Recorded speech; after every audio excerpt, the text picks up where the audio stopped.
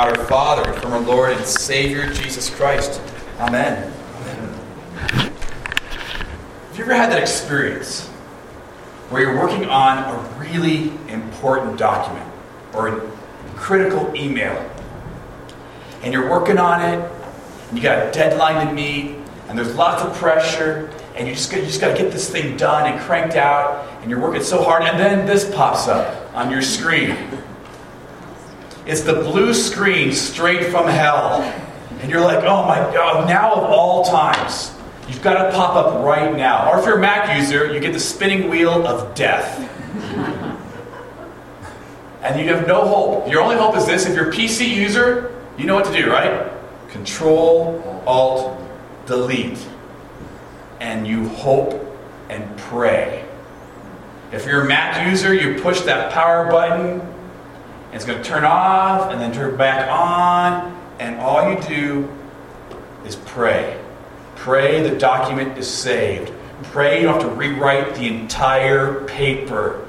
Pray, pray, pray. And sometimes it works. Sometimes you get a blank screen. You ever been there? Save often, pray often. Save often, pray often. There you go. That's what you got to do. You ever need a reboot in life? You ever wish you could just be going along in life and go, you know what, I need the Control, Alt, Delete button in my life. I just need to reboot and start over. You have days like that? You hit like 1 o'clock in the afternoon, you're like, you know what, I want to go back to bed and redo the day, but this time better. You have whole sections of life like that. You ever want to do that? Control, Alt, Delete. The Bible talks about a Control, Alt, Delete. It uses a different word. It uses an older word, but the word is repent. Paul puts it this way in Acts chapter 3. Peter says to the people gathered around him at the temple courtyard area. He says, repent and turn to God so that your sins may be wiped out and that times of refreshing may come from the Lord. It's beautiful, huh? Times of refreshing. Who doesn't want that? Repent. It's a Control, Alt, Delete for our lives. Something is wrong. Something's wrong internally. The system's just not working right. You got to hit Control, Alt, Delete, start it all over again. Something's not right internally. You call that spiritually. And God says, you know what? You can hit Control, Alt, Delete. You can start over. You're doing something. You're stuck in a certain pattern of thinking. You have a critical heart and edge to your speaking, whatever it might be. And in this series, we'll be looking at some of the ways that we often get stuck. We're going to be talking about how to get a fresh start. But tonight we're going to start big. We're going to start at the core root of it all. And that is righteousness. Because here's the problem. It's fundamental, it's core, it's at the center. We're not as good as we're called to be. We're not as good as we'd like to be.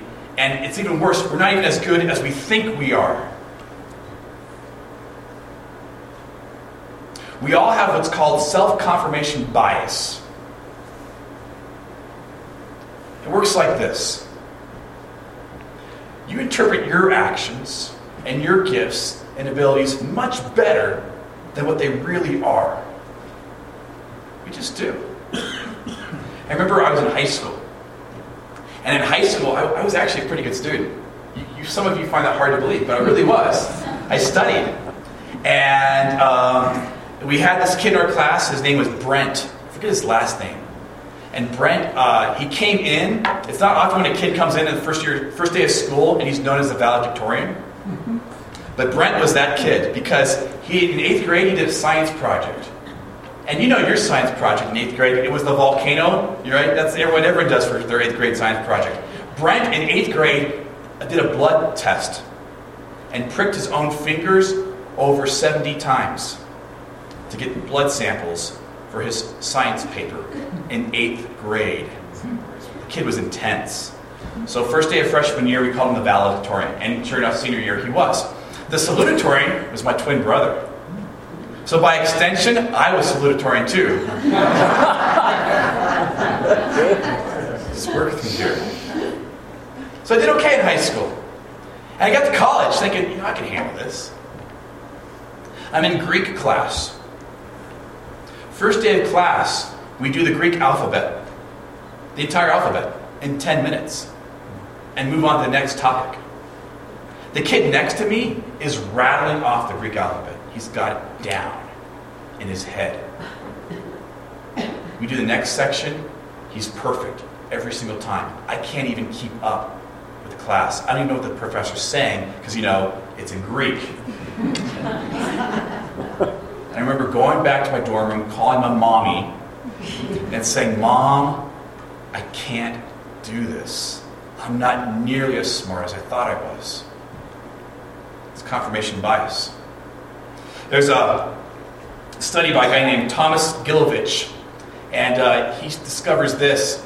He says that 100% of high school students, they did a survey of a bunch of high school kids, and they asked them, are you bad, below average, average, above average, or exceptional at getting along with others? How do you rate yourself? And 100% of them rated themselves as above average when it came to getting along with others. They were all above average, but it gets better. 60% of them said they were in the top 10% of those able to get along with others. Full 25% of the kids said they were the best at getting along with others, better than anyone else. 25% of those high school students. Self-confirmation bias. It works with life, it works with evaluations, it works with grades. When you get a good grade in class, man, because you worked hard, and you studied hard, and you deserved it, right? When you get a bad grade in class, it's the teacher's fault. Self-confirmation bias. So here's a question I want us to think about. How can we get the straight report? How can we get an accurate evaluation of our own righteousness? How can you know about your own goodness? Are you good enough? Do you measure up? It's a challenge because of this. A lot of times we think we're getting B plus. On a good day, maybe an A minus, right? Apostle Paul says this. I've got an F. Like this projector that I keep pushing the button on. It's not working. It is failing. Could you forward the slide there, Phil?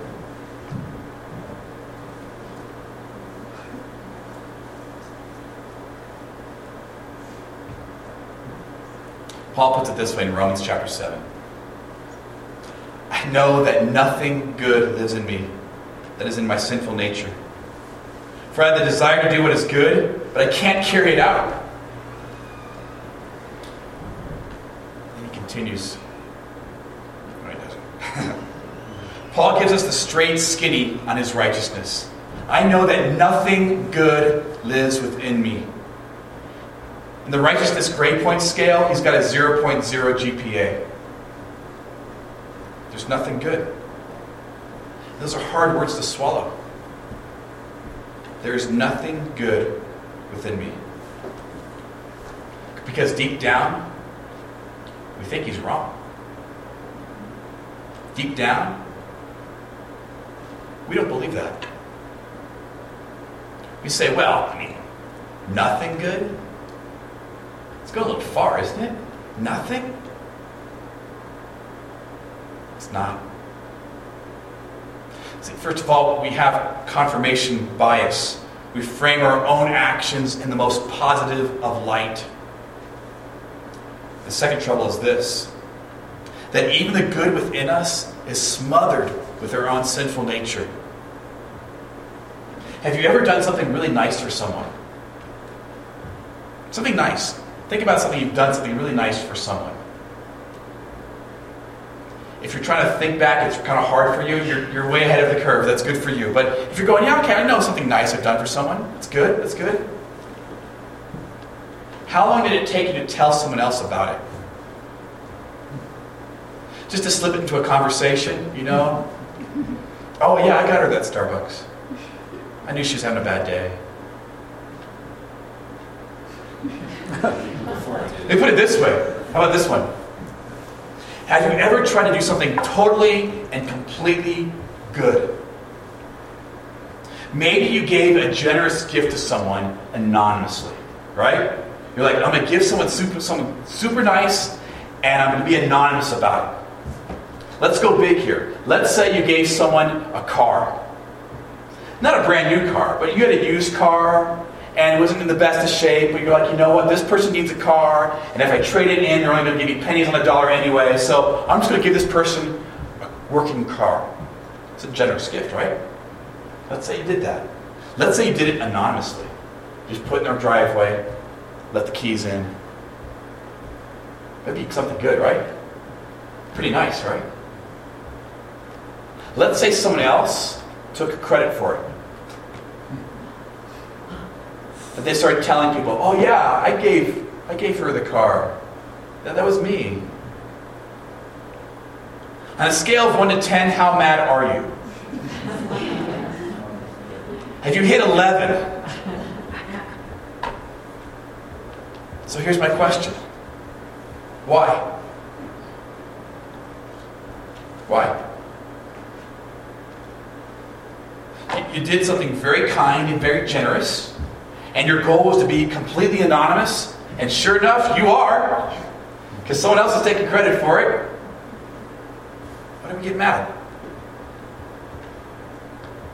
Well, we get mad because what they're doing is wrong, right? It's wrong to do something like that. We get mad for that reason. But deep down, even this good stuff we do, it's just wrapped in our selfish pride. Can't escape it. Can't escape it. So when Paul says there's nothing good in me, this is what he's talking about. Imagine you've been nominated to be in a rock throwing contest. Kind of like Hunger Games, but with throwing rocks. And you're in the contest. And they tell you the goal is you have to throw this rock farther than anybody else.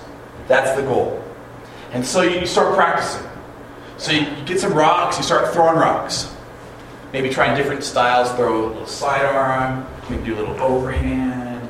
And you start thinking, well, I don't know what size of rock. They never said. So you use different size rocks. Maybe a bigger rock, maybe a big boulder, start doing the shot put method, right? Just because you got to throw this rock farther than anybody else to win. And you get to the contest. And they say, okay, this is where we're going to hold the contest at. Now you got to throw the rock farther than anybody else and make it to the other side. That's what it's like. Righteousness. To be righteous is to be spiritually pure, completely good, absolutely perfect. And that's why Paul says there is nothing good within me. Because I fall far short.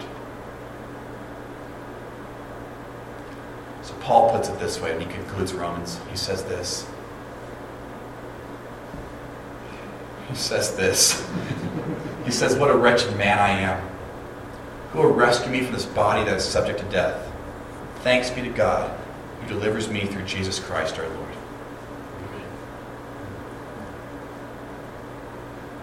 That's it.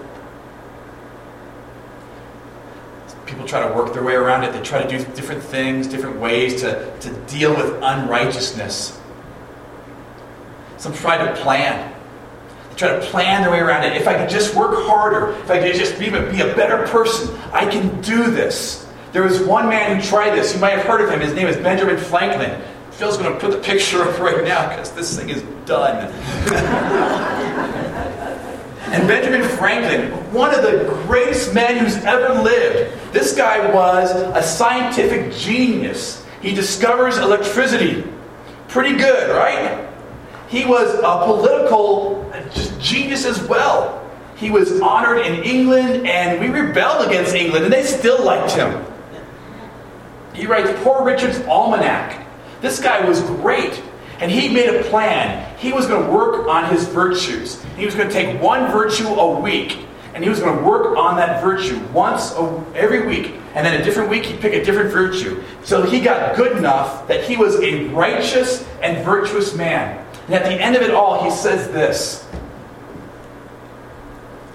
I was surprised to find myself so much fuller of faults than I had imagined. On the whole, I never arrived at the perfection I had been so ambitious of obtaining, but fell far short of it. And that's Benjamin Franklin. He couldn't plan his way around righteousness. He couldn't plan his way to it. And some others, they try the protest method. They'll say, you know what? I'm not that bad. Come on. I'm really not that bad. Hit the next slide there. Maybe I got my coworker and she's, she's nice, but not as nice as me. But then there's Mother Teresa, and I don't quite measure up there. Or as we say here, there's Mother Bev. You know what? Mother Bev's got dirt on her forehead.